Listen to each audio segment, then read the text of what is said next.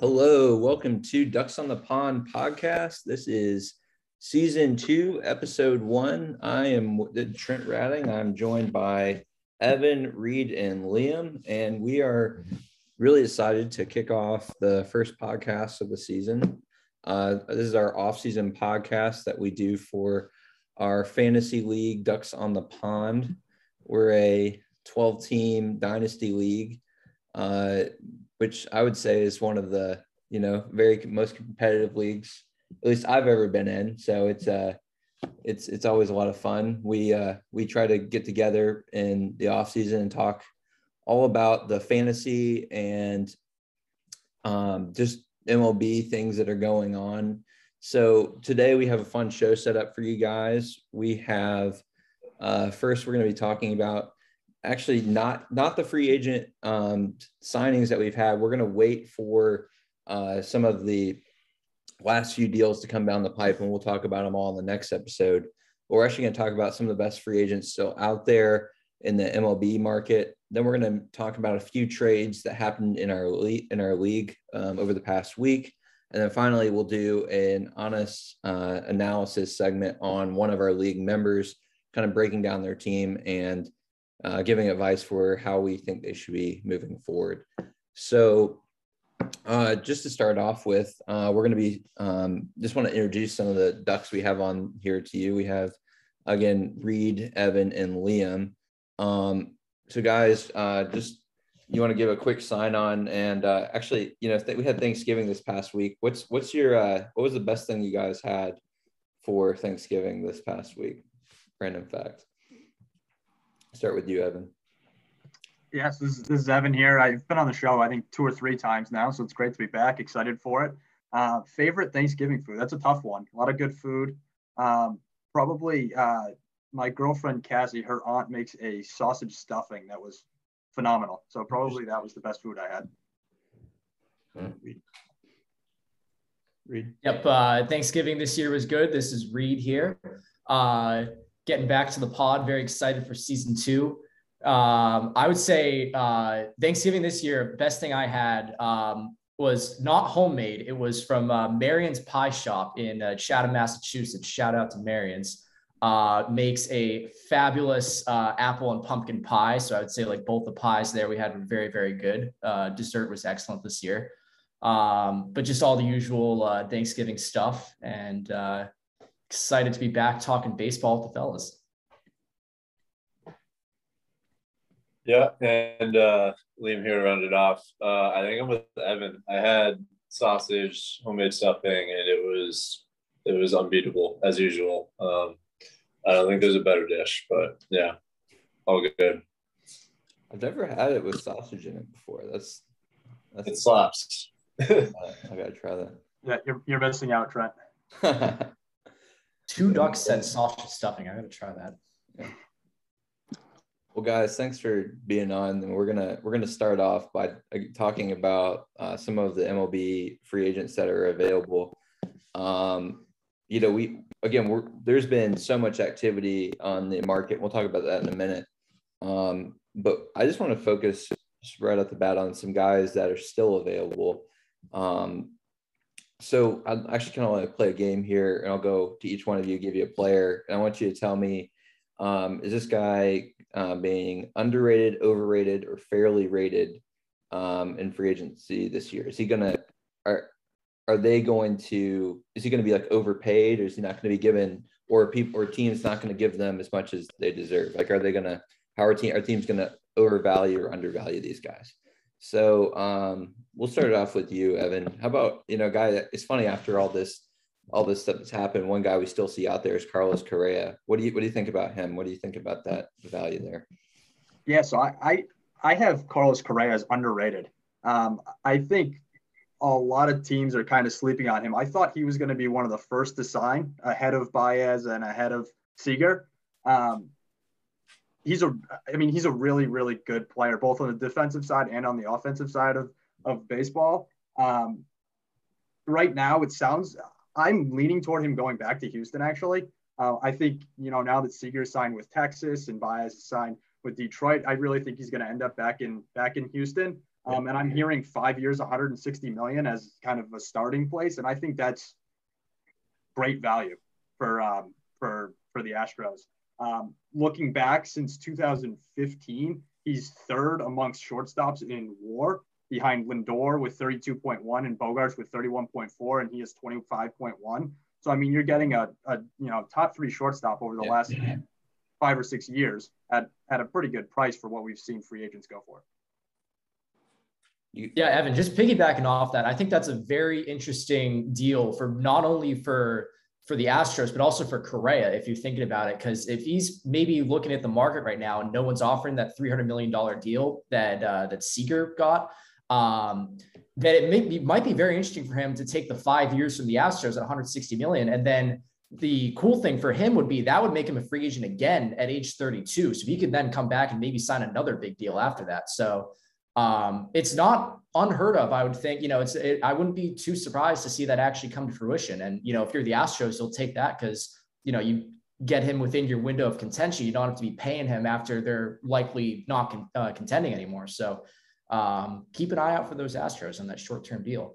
Yeah, and if he could negotiate in an opt-out after like 3 years, and if he, kills it for 3 years and then can opt out and then sign a 7-8 year contract after that, I mean, that's a win-win for both of them. I'm with you guys. I think 160 would be great value for Correa, especially because you're getting him in those still prime years of his career. And obviously, like you mentioned, Evan, he's good on both sides of the ball. And I obviously don't like him because he's on the Astros, but it is what it is. If he gets anything remotely near what like Seager got, I would be on the other side. Any long-term deal is just not going to be team friendly when you get halfway through it. And especially with Correa, who's had injury issues throughout his career, he hasn't been like the most sustainable in that sense. So it does make you wonder, especially like when you start to age, things start to get harder. But all in all, if you can get him under 200 million, like less than 7 years, that's a great team value. And I think, when that deal's up, I wouldn't expect him to get like a huge deal after in terms of like years, but in terms of like yearly salary, I'd still expect something big as long as he's performing the way he has. But yeah, that's not a bad potential deal, especially for the Astros. Yeah. To your point about injuries, Liam, I want you guys to each take a guess on how many games he missed between 2017 and 2019. 2017, 2019. Off the top of my head, I guess 120. 120 from Reed. Yeah, combined, Liam. All right.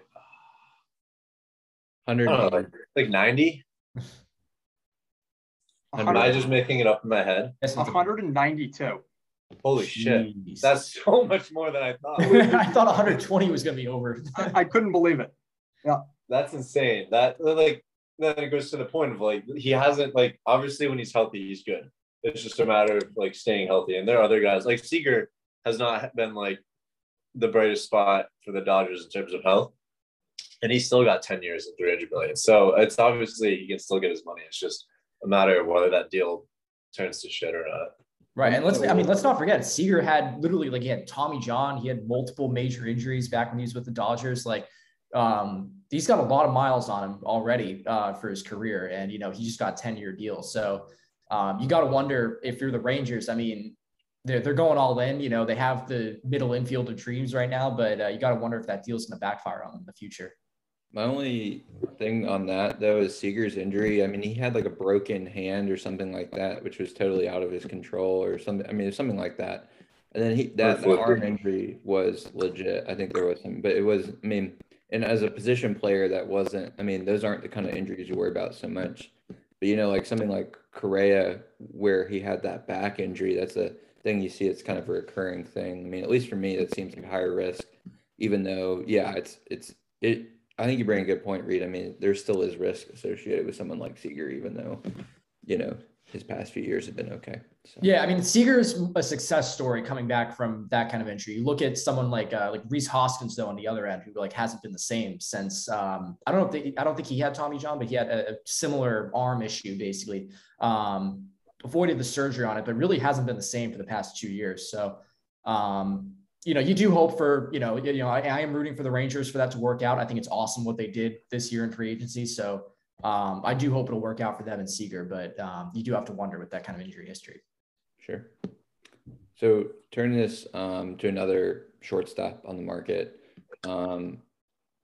Quick take, Liam. What do you think? Trevor Story, is he underrated, overrated, or going to be fairly rated in free agency this year? If you asked me before the 2021 season, I would say I would say overrated, but overpaid. He'd still be great, but overpaid. But looking back at 2021, he wasn't bad, but if I remember correctly, he might have been injured for some of it, and he just didn't play the way he can play at his very top of the game. So I think the deal he gets might look underrated, or at least properly rated for what he's worth. And I especially think coming out of Coors, which he should, unless the Rockies are stupid and sign him and have a terrible contract while they don't compete. Coming out of Coors, his value, if you look at his splits, like, it's clear he benefits from playing in Coors. That said, he's still a great player, still good. He's still got speed, he's still got power. He can help on both sides of the ball.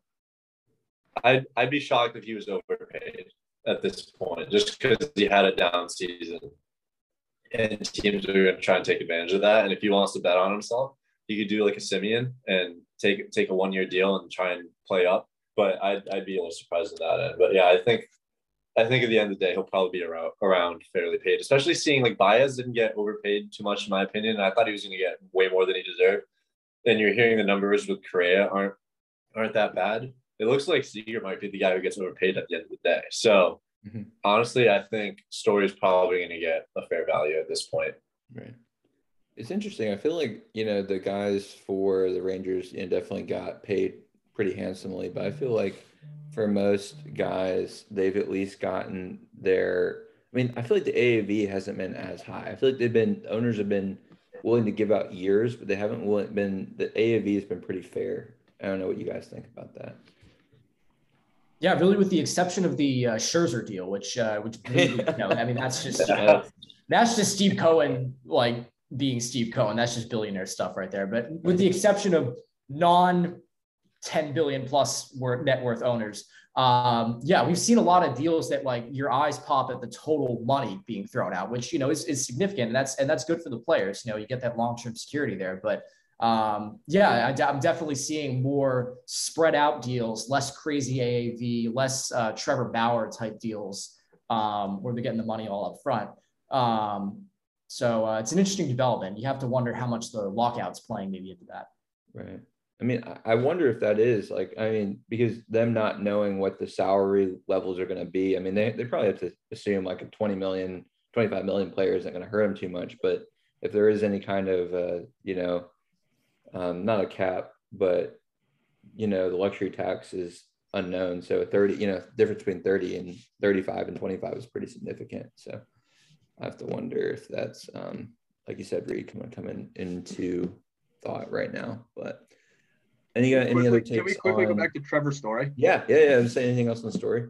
Yeah. So Liam brought up the point about his splits home and away, outside of Coors and inside of Coors. And it's obvious. He's a 241 hitter away from Coors. I saw an interesting study today, though, that looked at all of his at-bats outside of Coors and the splits between the first 3 games of the road trip and all subsequent games of that same road trip. So what it shows is that the first 3 games, he's terrible.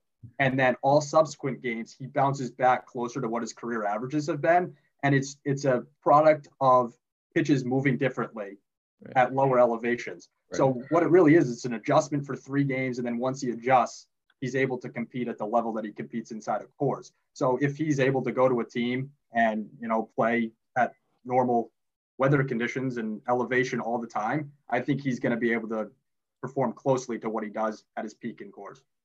It's interesting you point that out. I know a study was done a few years back on that, like that Coors effect, and people think like, oh yeah, you're good there and not as good elsewhere, and what you are on the road is who you really are. But it's a Coors actually, like you're saying, has a negative effect on your road stats because your adjustments aren't as good, so it's like when guys leave, like DJ LeMahieu did, or Nolan Arenado, sure, maybe their power goes down a little bit, but they're still good players. And I think it's hard to necessarily just say a guy leaving Coors is going to be like his road stats.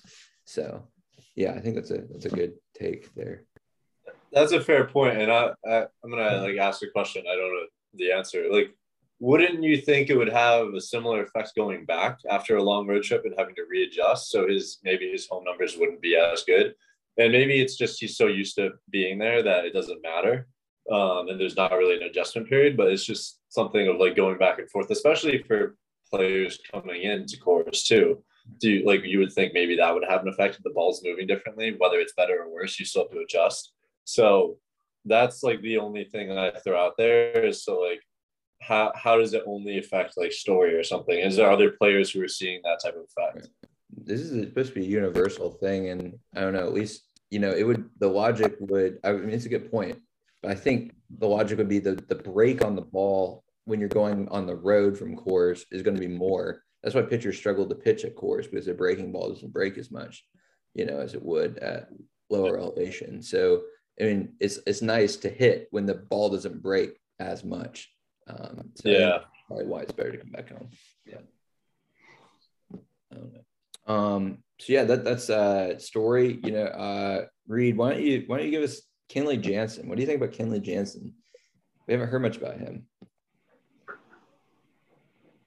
Yeah, Kenley is an interesting case because you're looking at a guy who you might be on the right situation and the right team, still has the makeup to potentially be a closer.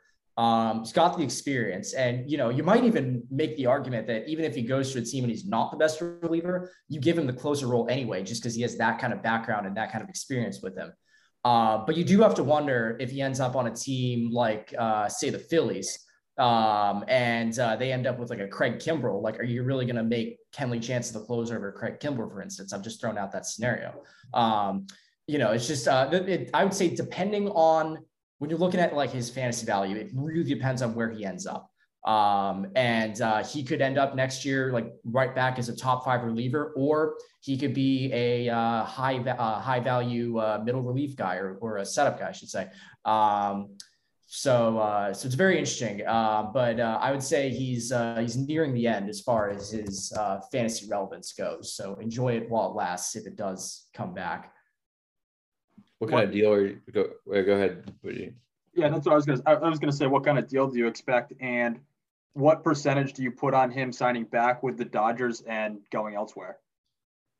Well, so as far as like the deal I expect, I'm looking at, he's like, he did have a very good year last year, 2.22 ERA, pitched nearly a full season. 69 appearances, very good numbers on the surface. But then you look at, he's 34 years old. He's got declining stuff, declining velocity, declining movement.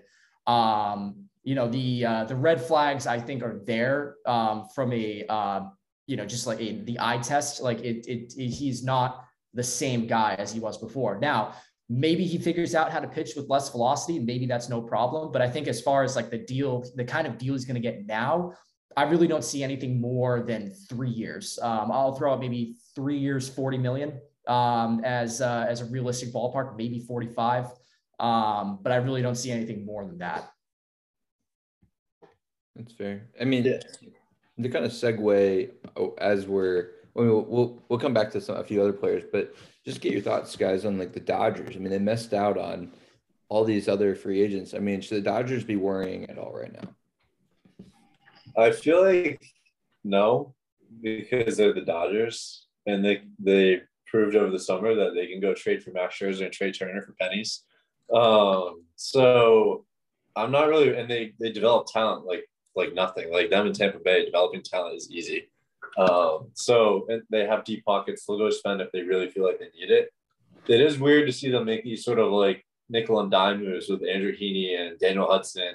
I think there's one other I'm forgetting, but it's I think we've gotten so used to seeing them make big splashes in free agency. It's weird to see them lose, not necessarily lose out, maybe choosing to lose out on certain players or choosing to wait. And I wonder if it's related to the CBA coming up, or not coming up, lockout coming up. But it's just like weird because we're used to seeing them do everything that you would want them to do. So it's just, I think, unusual. Right. Yeah, I agree with Liam. I think it's a little soon to worry about the Dodgers. They have quite a bit of depth. They are bringing back Trey Turner next year, so they do still have him in the cards. Cody Bellinger will hopefully bounce back to maybe not his MVP levels, but something nearing elite. Starting pitching depth wise, like they lose Max Scherzer, sure, but they've got Tony Gonsolin waiting right in the wings, who's a perfect, like, sure, he's not going to put up Scherzer numbers, but he's a very capable back of the rotation arm. So the depth pieces are there to make up the losses. It's just a question of what does the rest of the NL do? And can they get bounce back seasons from Cody Bellinger? Can Tony Gonsolin come back and pitch a healthy season? There's some question marks for sure, but I think it's too early to panic at this point. I think this is the most question marks we've seen out of the Dodgers in the last 4-5 years. I mean, absolutely. Mookie Betts is concerning. I mean, is he ever going to be MVP level again? I don't know. The hip injuries are concerning, and he's starting to get old. You lose Scherzer. Now you're relying on Kershaw, who's aging. I mean, I think the door is closing here for this team. And if they're missing out on some of these big-time free agents, I would say it's too early to panic on the alarm bells. Watch your mouth, Evan. Reed's going to get some hurt feelings after that Mookie slander. Yeah, I mean, you said he's getting old. He's 29. I mean, like, that's not old. And, when he was actually on the field last year and he was playing with one hip, he was still playing at elite level with one hip. So I think it's too early to make the Andrew McCutchen comparisons that have been thrown around. But I think it's perfect time. One hip. Having one good hip is not a good thing when you're he's got a full season off season to rest now. Yes, if he comes back and he sucks in April, then I'll be worried. But if he comes back and he's the same old guy, everyone plays hurt sometimes. Like the players have hurt seasons, especially guys that play for like 15, 20 years. You're going to have off years where you get an injury that's nagging you. Let's hope that this is like Mookie's like one-off year. He comes back and he's the same old Mookie again afterwards. I mean, I love Mookie, but it would absolutely be comical to watch him just like sink you. It's not. Reed has enough roster depth where like Mookie him being underperforming wouldn't hurt you too bad. But I mean, the Dodgers though, I think it would, because like I think they really are going to ride and die by how good Cody Bellinger is. If Cody Bellinger does not perform at the level that he did before, I think they're in big trouble. Max Muncy is not. I mean, has a little bit of an injury going into the year. That's a risk. I mean, they're going to be starting Gavin Lux at second base. He could be fine, but it's not going to be the same kind of production they had. Trey Turner's a great player. Justin Turner's a year older. I mean, and you still got a good player in Will Smith. I mean, their rotation doesn't have the same depth as it did. Neither is their bullpen. I mean, they don't have Kershaw there right now. Can I interject just about Cody Bellinger? Yeah. Could you guys raise your hand if you had a 0 WAR this year in the MLB? Everyone's raising their hands right now. You guys can't see. Everyone's raising their hands. Cody Bellinger cannot raise his hand because he had a -0.8 WAR. So that man is in the graveyard right now, and Dave's crying. But I would – just to harp on that, I would be really shocked to see Cody Bellinger go beyond all-star level, at least in the next year. And he's nothing close to a sure thing, especially if you look at any of the underlying numbers. It's right. He's performing the way I exactly thought he would perform coming into the league, because he has a massive hole in his swing. And he obviously, I think there's probably something mental with him too, just like whatever it is, his approach. But like you guys said, like, I think their season largely hinges on Cody Bellinger coming back to performing like the way he could. And if Mookie's not healthy, they're really screwed. Right. So you're saying Cody Bellinger is just potentially Keston Hiura with more star power?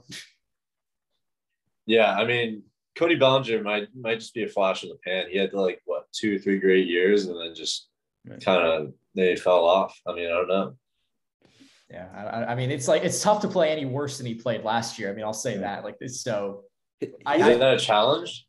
I don't know. Cody Bellinger to play worse? Well, any worse than that, and he's in AAA. So he has a lot of potential, but that, like you said, Liam, that swing has a big hole, and it's just not that. I mean, there's also like his ceiling and floor has such a big gap between it. And to me, like, again, the thing about the Dodgers isn't, I mean, they have good talent at the major league level, but I actually think their depth is less than it's ever been. Like, people always talk about, oh yeah, they have the great player development, and they do, and they will. They'll have more guys coming in a few years. But the thing is, they've traded a lot of their top prospects to get a lot of the guys that were there now.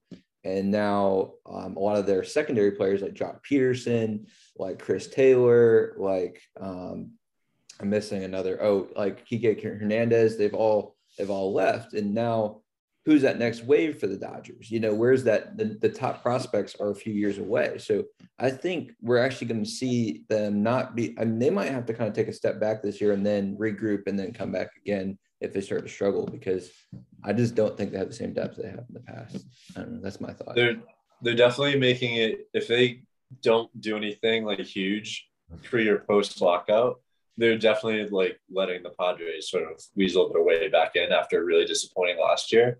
So maybe that's like part of the context is they didn't feel threatened by San Diego after seeing last year. So, I mean, I don't know. It definitely makes the NL West a lot more interesting if they're not going to go balls to the wall like they usually do. Yeah. Right now, who would you rather have in Dynasty Fantasy Baseball, Lourdes Gurriel or Cody Bellinger? Dude, I'll take Adam Duvall. Reed, what's your answer? Oh my God, I can't. If I say the thing I want to say, I'm going to get flamed for it. I mean, Lourdes Gurriel's safer right now than Cody Bellinger. I mean, that's crazy to say, but like that's a great way to put it, Reed. Let's put it that way. Like, if you want to make the safe pick, Lourdes Gurriel is the safe pick right now. I mean, you're not wrong. I'd take Bellinger. I mean, higher ceiling. He plays first base. I would have to take Bellinger. Yeah, I'm still taking Bellinger too. But I mean, the fact that question comes up, that means something. I had to think about it. So last player I want to talk about real fast here, and I'm gonna let you take this one, is Carlos Rodon is a Reed player. But what do you think about Carlos Rodon? Or is he underrated, overrated, or fairly rated in free agency this year? I'm so happy you brought him up. Everyone's supposed to talk about him first. Go for it, Reed. No, I gotta he's your guy. Go for it. I'm gonna say underrated, but with a huge risk. Because I will say this, like the questions about the durability and the shoulder and all that are really going to drive that contract value down. And if someone gets him and all that turns to be a bunch of hoopla and he's the same guy or close to the same guy again, obviously you can't expect a 2.37 ERA again, but like if you get something like, close to a 3 ERA with like those strikeout numbers and likely for under $20 million a year, that's a steal for whoever gets him. So I'm going to take the risky path and go undervalued on Carlos Rodon. Evan.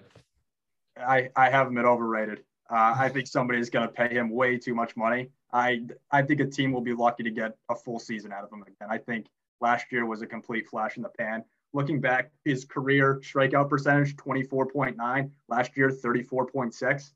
His career walk rate, 9.4. Last year, 6.7%. His lowest expected ERA before last year was 3.68. Last year was 2.68. I mean, what he was able to do last year is just nowhere close to what he's done in his career. Well, so all I'm hearing from that is that last year the metrics back up what he did last year. Well, even if you believe in what he did last year, what I don't believe in is that health record. I mean, I just don't believe. I would not sign him to a long-term deal. I don't trust him, especially on the other side of 30. I mean, even if you believe in the stuff, which you could, but didn't he see his velocity go down throughout the season, Reed? Well, yeah. I mean, he towards the end of the season, he did have well-documented shoulder fatigue, which was lowering his velocity at the end of the season. I mean, like, you do have to wonder. I mean, it's one of two things. You do have to wonder, like, is it his injury history coming back again? Like, you do have to question, can he pitch a full season? But also, it's a thing that he pitched like I think combined like 40 innings like the previous 2 seasons, and then the White Sox had him pitching like 140 innings afterwards. Like, that's pretty much any pitcher would, I think, run into issues at that point. So it's a question of like, is it just him? Is it like, his shoulder, is his shoulder the problem? Or is it the fact that the White Sox ran him into the ground for a full season, and then, really all he needs is like a season off, comes back, or I should say an off season to recover, comes back and, maybe he's never that 200 innings pitched guy, but like if he can get like maybe 160 like more healthy innings out of him this year. You know, you got to wonder. Reed, do you know how many times he's pitched 160 innings in his career? I'm guessing not once.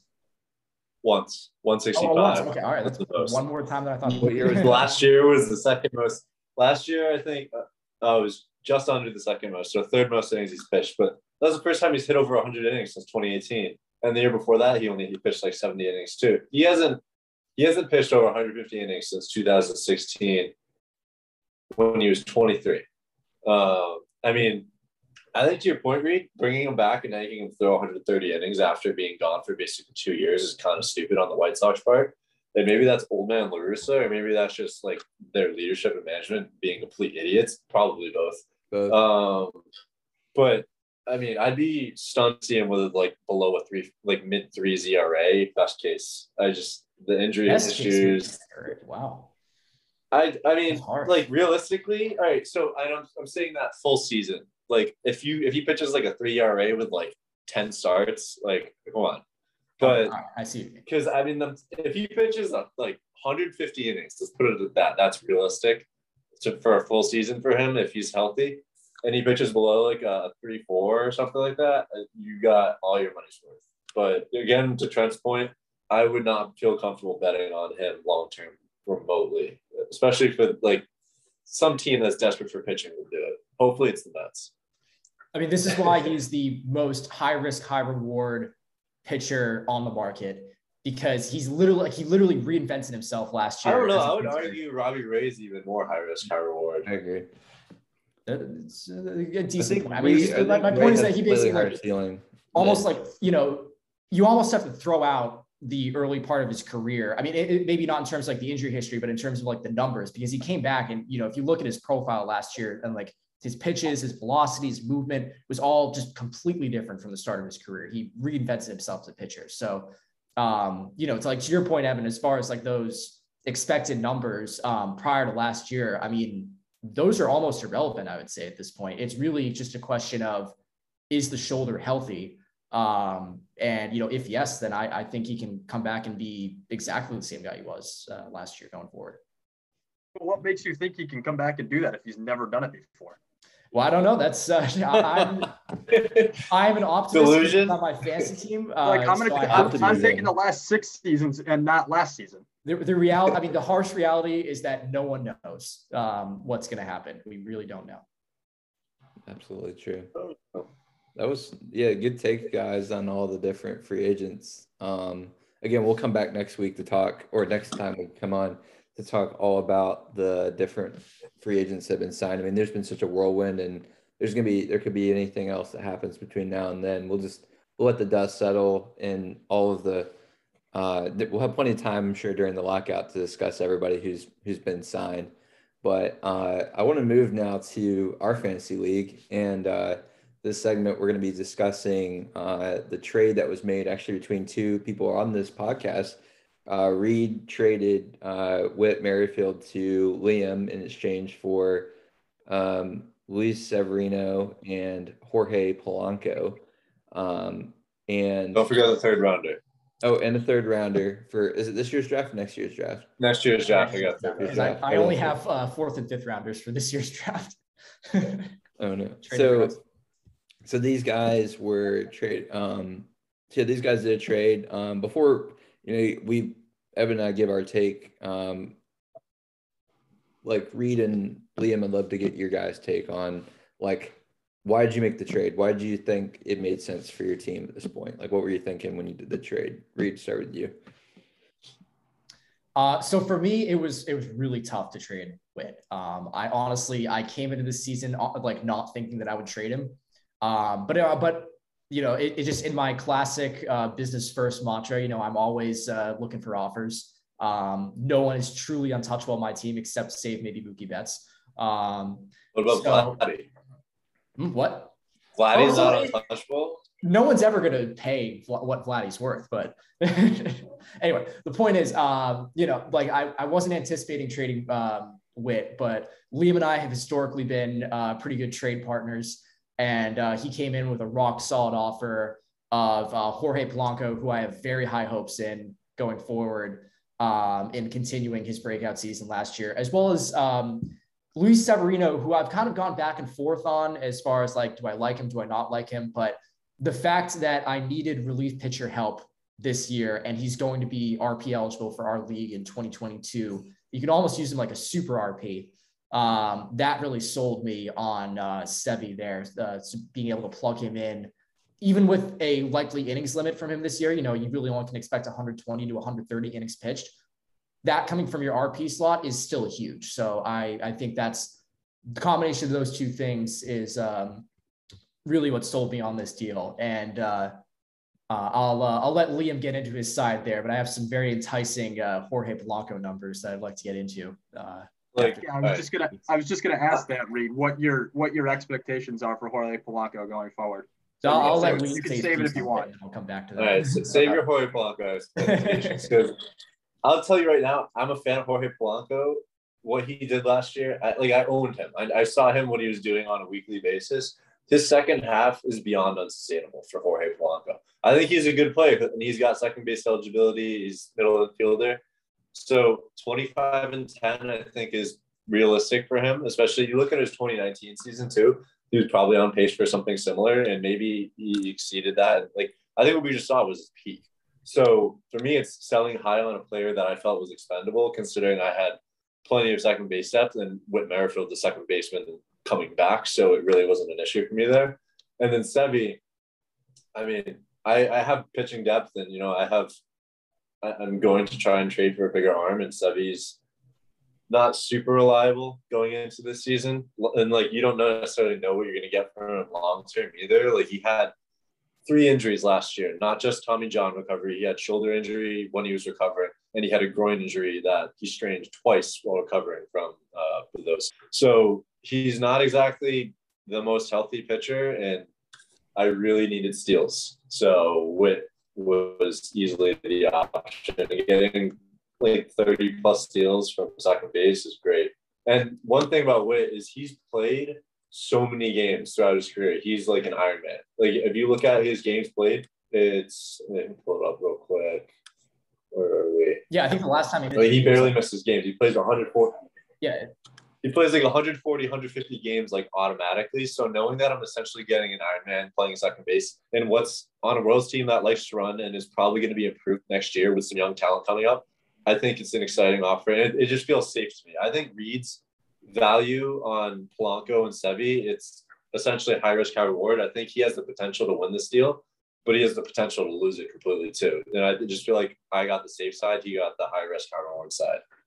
Oh, I 100% agree with that. And actually, like, to your Whit point about durability, that's an excellent point. I think he's actually, correct me if I'm wrong, I think he's currently the MLB leader in games played in a row. I think he hasn't missed a game since like 2018 or something crazy. It was like 400 and something games. It was something ridiculous. So, especially his age, I mean, like, he's getting up there in age for the way he plays. So, 100%. You know, easily lock him in for, I'd say, 30 stolen bases next year. And that coming from the second base position is truly a game changer. So, agree on all those points, 100%. That was a piece I needed to really start to put myself in the conversation to contend next year, which is, what I'm trying to do, obviously. So it was just one step forward, because I really didn't have anyone to steal more than like maybe 20 bags. So that was kind of big for me. Reed, before you talk about Jorge Polanco, where are you going to make up those steals? I know you're trying to go for it. Where are you going to get those steals from? That is a very good question. And honestly, that's the toughest part about losing Whit, is losing all those stolen bases.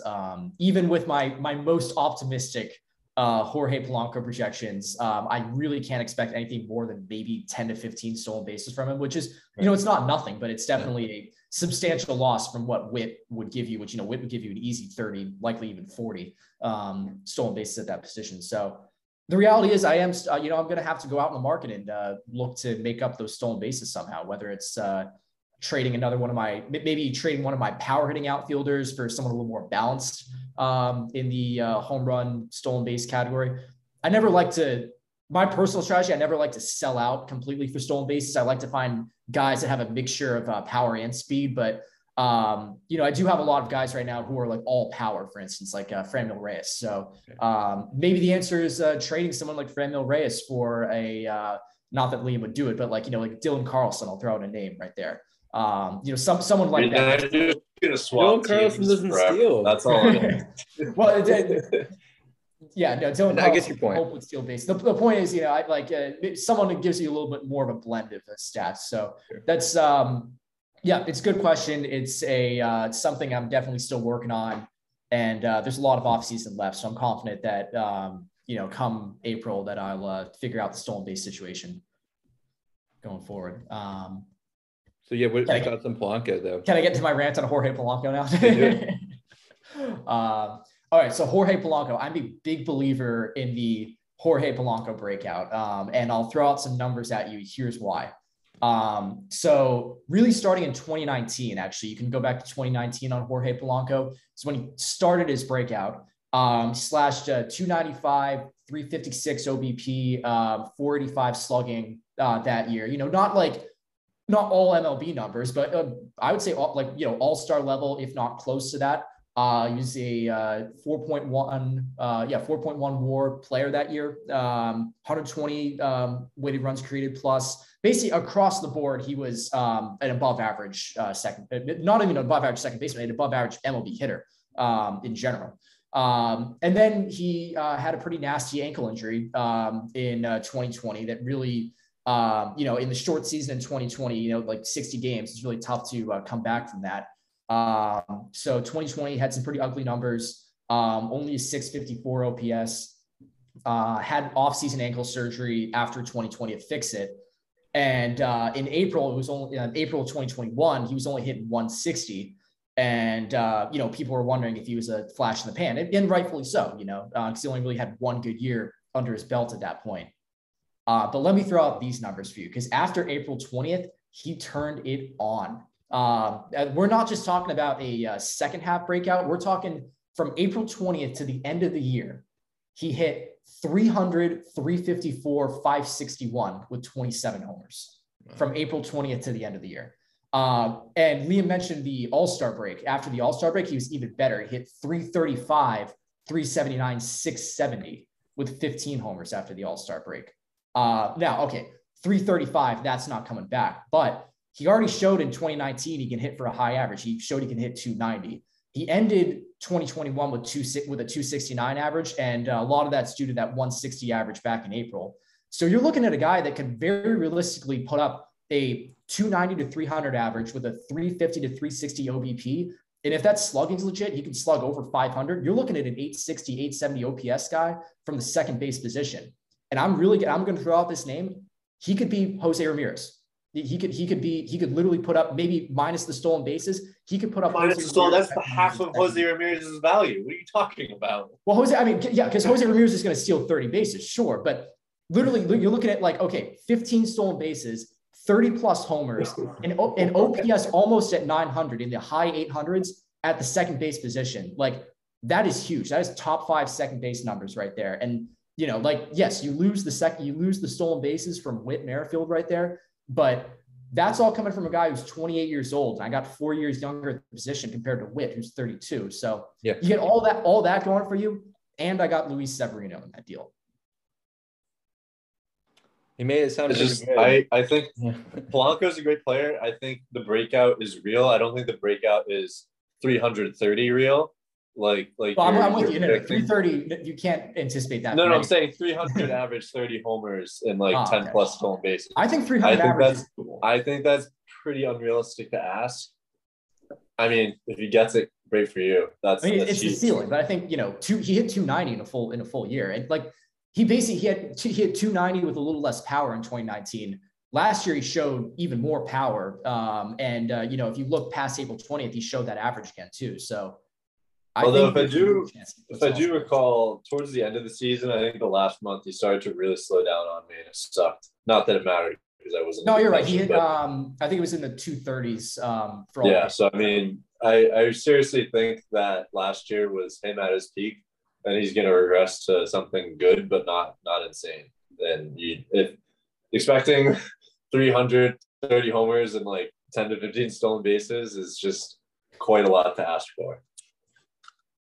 It's an optimistic projection for sure, but I think that's I believe it in my heart. I think he can pull that off. And just like you believe Rodon can pitch 150 innings I of like 3 ERA I ball. believe in Jorge Polanco's breakout more than I believe in Carlos Rodon. Well, yeah, there we go. There's a normal take. So let's take someone who was not involved in the trade. Evan, what's your take on this? What do you think? Who won this deal? Yeah, so from the outside looking in, I think it was a fair trade. I mean, Liam and Reed pointed out all the positives and negatives of each of the players, but I think Liam ultimately bettered his team the most.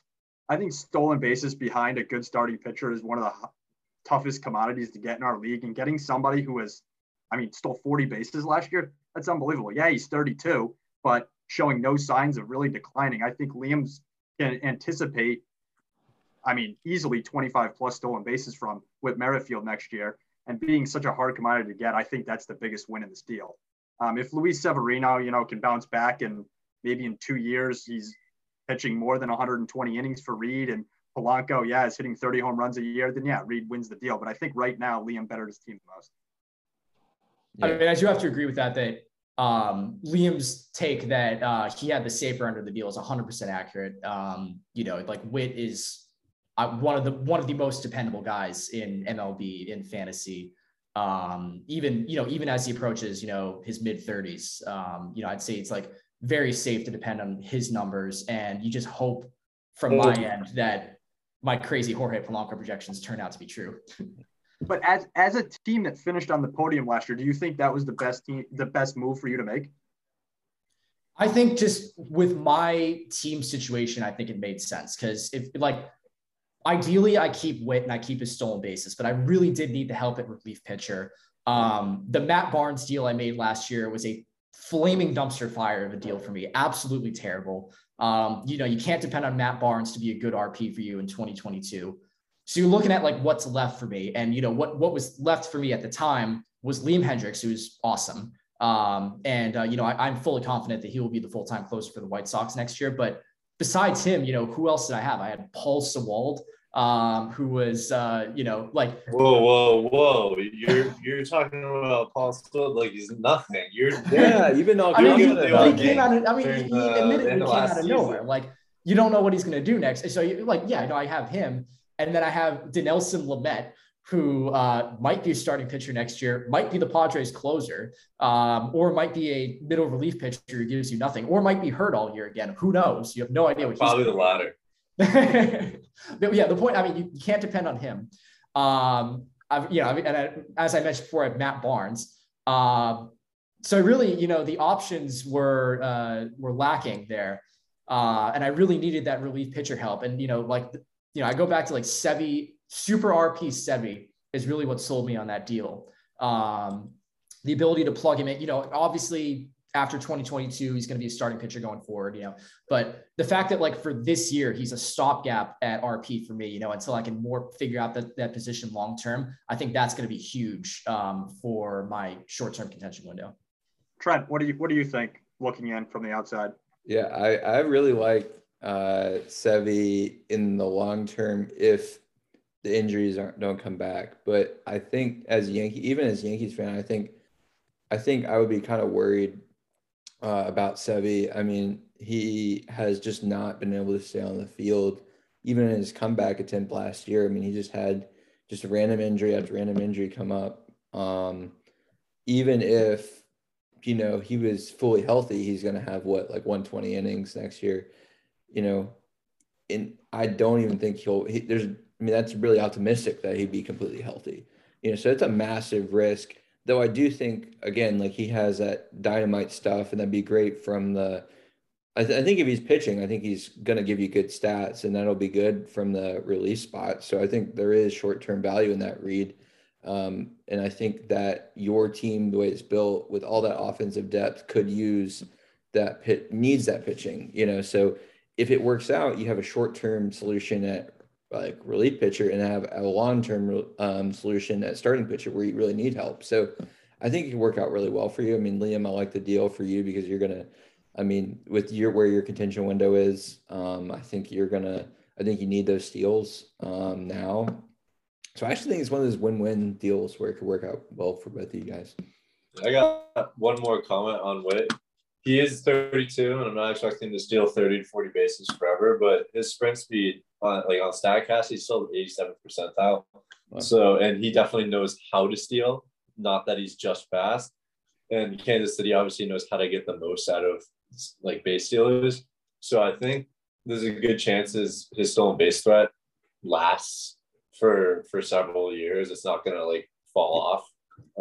So yeah, that's like one thing about him.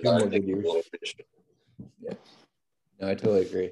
I think your value, you still have probably at least two more good years of value in him, which is plenty of time if you're trying to contend. So yeah, I mean it's very tough to see him go, but I am satisfied with the value I got for him. Sure. Yeah, no, I think great deal from both of you guys. So with the remaining time we have about 15 more minutes. Would love to discuss kind of get to our final segment. This is a segment we're going to be doing every time now, and this is what we call just honest analysis. We're just going to give just our honest thoughts on one team in the league, one team that and like this is meant to be helpful to that team. But sometimes when you look at your team yourself all the time, you kind of get narrowed in. You might miss some things. Well, we're going to give an outsider's perspective on this team, on a team, somebody who's not here, and give them some analysis that hopefully will help. So we're going to this week's team we're going to break down is going to be Bime's team, which is the Mandalorians.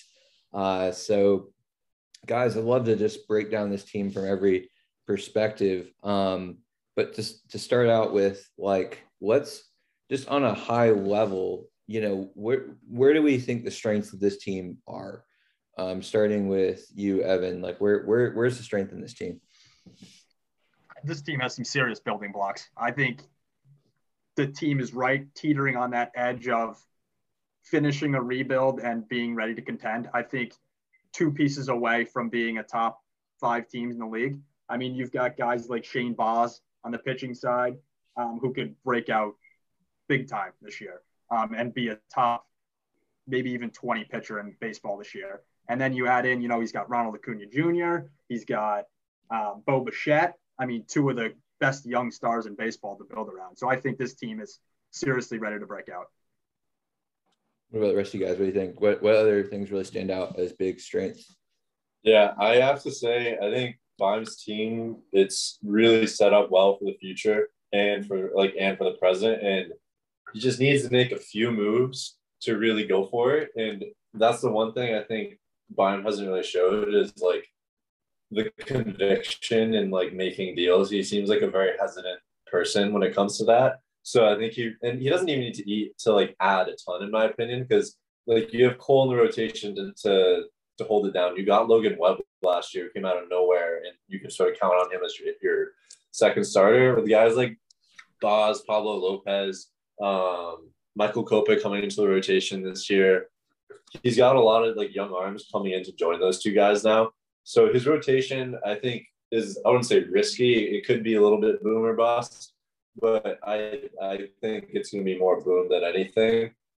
And he's got like huge star power. Olsen, Bryant, Bichette, Stanton, Ohtani, and Acuna. Those are all huge names. The one thing, and Perez at catcher, obviously has been the best after that historic season last year.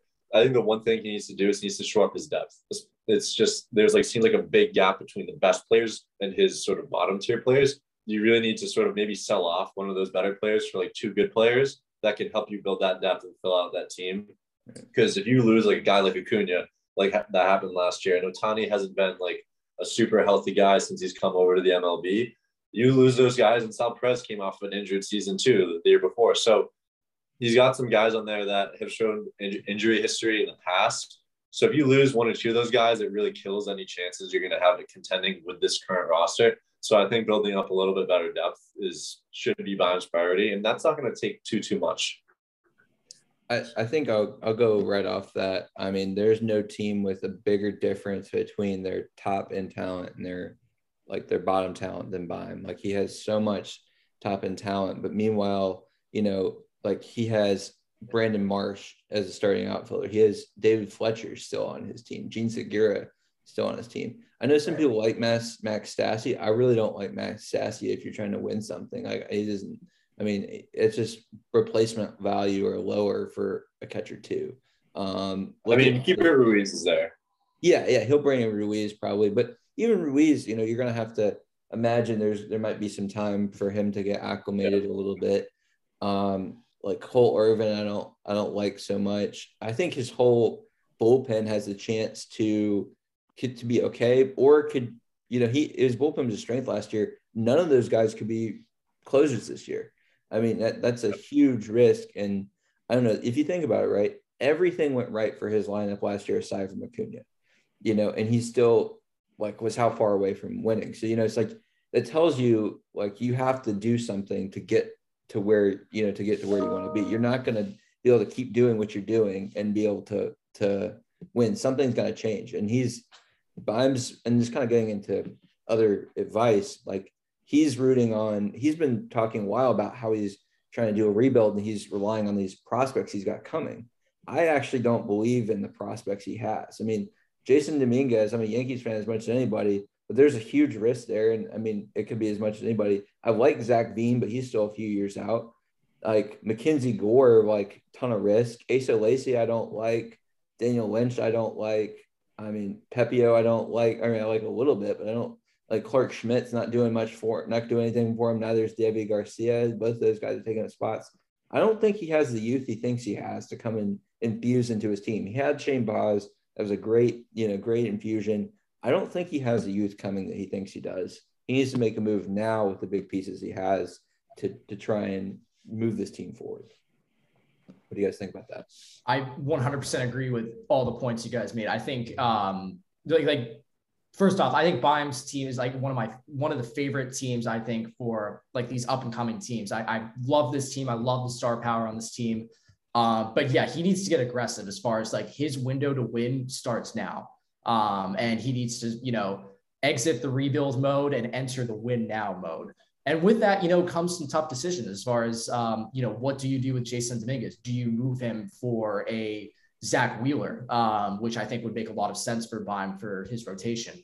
You look at I don't want to bash him too much for the relief pitcher situation because that is just so volatile year to year. Sure. But yeah, he could use some improvements there. Hector Neris went off to Houston. So he's likely not going to be closing games out there anymore. So that's one guy you lose there. Richard Rodriguez is solid. He could get some saves down in Atlanta. So potentially given the situation. So really, it comes down to his star power is unbelievable. The fact that you have Shohei Ohtani who can play not only util, but you can plug him in at starting pitcher. He might even get outfield eligibility next year, which would be crazy. The versatility that he gives you is unmatched. And just across the board, the number of stars that he has is pretty unheard of for a team that was, so to speak, rebuilding up until last year. Sixth place finish last year. His team is without a doubt on the rise, and it's time to start being aggressive and start making moves. Yeah, the three moves I make if I'm buying this offseason, I go out and acquire a top end closer. I agree with all your points about the rotation. I don't think you win this league unless you get to about 80 saves. So I think he needs to go out and get a top guy there. I'm going out to get a SP3 that I know is going to pitch 180 innings and give me decent ratios. And I'm consolidating star power on the offense to get some depth. Those are the three moves I'm making. Absolutely. I like those moves. Do you think that Zach Wheeler is a fit on this team? In the sense that should Bime be going out of his way to trade for him, given the price that he's probably going to have to pay, or would that not be the best move right now? I think that makes sense, but it's not a requirement. I think for some teams, it's a requirement to go pursue a guy like Wheeler. For Bime, I think he can get by with a lower end guy. He's got, and really sort of to Evan's point, it's depth on the offensive side that I think needs to get tuned up a little bit. Wheeler is great and makes him obviously a huge contender, even more so, but I don't think it's a necessity. Yeah. No, I'm just wondering because he could get Zach Wheeler and give up no major league assets at all to do it. He's got the minor league talent to pull it off if he was but it would come at quite a price to his farm system. So it's definitely a tough move to make. Yeah, absolutely. I mean, he has the top end talent in the rotation too. Is Garrett Cole, and a guy like Shane Boz is going to give good ratios. Even Logan Webb as well. I mean, you got a 1-2 right there, and probably maybe even a 3 in Boz. And I mean, you just need to bring in another, like, I think Evan, that's spot on. Like, bring in another mid rotation guy, like a 3 maybe with good ratios. Doesn't have to have high strikeouts or something like that. Just have a good ratios team. I mean, maybe, I don't know. I mean, try and rebuild the bullpen like you're saying. I think this team has what it takes to do it. I don't know which guy he has to sell on, but he has so many options, and I think the time is now for Bond. If you I have a suggestion. I don't know. I mean, my suggestion is he trades Stanton to Bird for some form of pitching and outfielder. Sorry. So trade Stanton to Bird, who needs an outfielder, like a big outfielder, for one of his pitchers and either a hitter or an RP. I don't think Bird's willing to do an RP, but I think there's a deal to be made there. That's just off the top of my head, though. Yeah. Trent, I also see a potential fit with you for maybe Jose Altuve going Bime's way. I think makes a lot of sense if you're looking at his second base situation. Gene Segura and David Fletcher don't exactly inspire confidence at the position. Yeah. He and I have talked about it, and he wants to wait until after the draft to even look at stuff. And I don't know. I know I've heard some other Ducks talk about this too, like waiting until after the draft. I mean, like if you have the value lined up right now, I mean, I would do it. He looks like a match for me, but the only problem is, like, what am I going to get back? I need outfield depth, and who's he going to trade? Is he going to give me Stanton? But the problem is, like, he gives me someone like Stanton, then who's he going to fill it in with? He doesn't have the depth. So he really needs to create maybe with a lesser team and do some depth moves. Going off that point, I don't think it's a one trade fix for his team. Like, you're not going to get depth through one deal. It's going to have to be, I'm going to make a trade that really compromises me in a way, and I have to make another 1 or 2 trades to fill in what's going to happen. Because you're not going to make one blockbuster and all your problems are going to be solved there. So you're going to have to put yourself in a weird spot, which some teams are very willing to do, Bird being like the first one. Put yourself in a weird spot so then you can make another trade to put yourself in an even better spot than you were before. It's like there's basically 1 step back, 2 steps forward. Oh, absolutely. Yeah, or maybe it's a situation like with like the Witt trade that I made, where it's like, in order to improve that relief pitcher, I had to take on a little more risk at second base. I gave up a very proven commodity in Witt, but I did it to address a very pressing need on my team, to address that relief pitcher situation. So maybe that's something Bime can do with his outfield. Maybe he moves Stanton for a higher risk outfield and a better second base situation. Perhaps just throwing out an idea. Well, he's got a lot of pieces to play with on his team, both major league and minor league pieces. So I think if he has the conviction to make some moves, I think he can make quite a bit of moves to improve his team. But I do agree. It's with you, Liam. It's not just going to be one trade. But he can definitely pull off a slew of trades this offseason if he really wanted to. Yeah. Absolutely. So those are, I think that kind of gives us a good array of takes that should hopefully help Bime, but maybe wake him up to what he needs to do. Sometimes it's hard to make those tough moves. I mean, he's done such a good job of putting all those top end pieces there. Now he has to finish it off. So kind of to wrap up, guys, and again, good job today. I'd love to hear maybe one fun fact from each person. And Liam, if you have anything to say to Owen, this is your chance. So Evan, why don't you start us off? Does it have to be league related or anything? Where are we going here? It can be anything.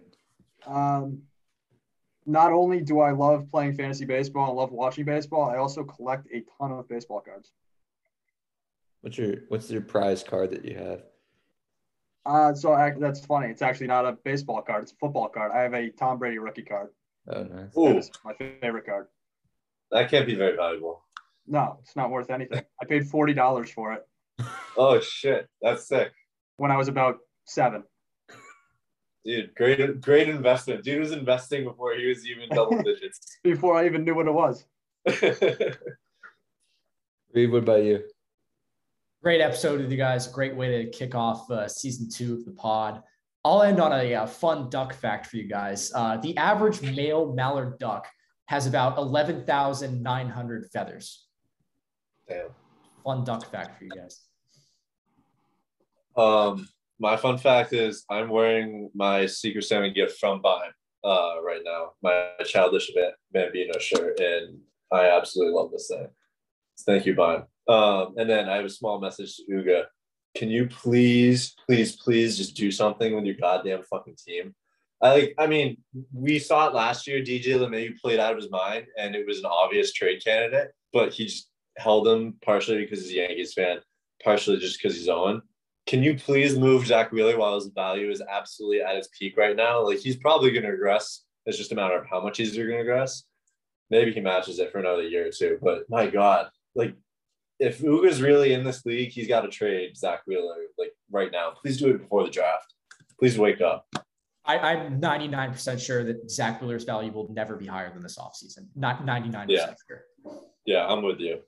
I think Owen's team is the perfect next candidate for our team spotlight on the next podcast. Yeah. He could use it. He could really use it. We should ask Dave to whip up an outline. Yeah. So yeah, guys, thanks so much for joining us, and to our audience, thanks so much for being with us tonight. It was great to hear all the different takes from the Ducks on all these different topics. We'll be with you probably another week and a half or so in another episode of the Ducks on the Pond podcast. Again, thanks for joining us, and we'll talk to you again soon. Take care.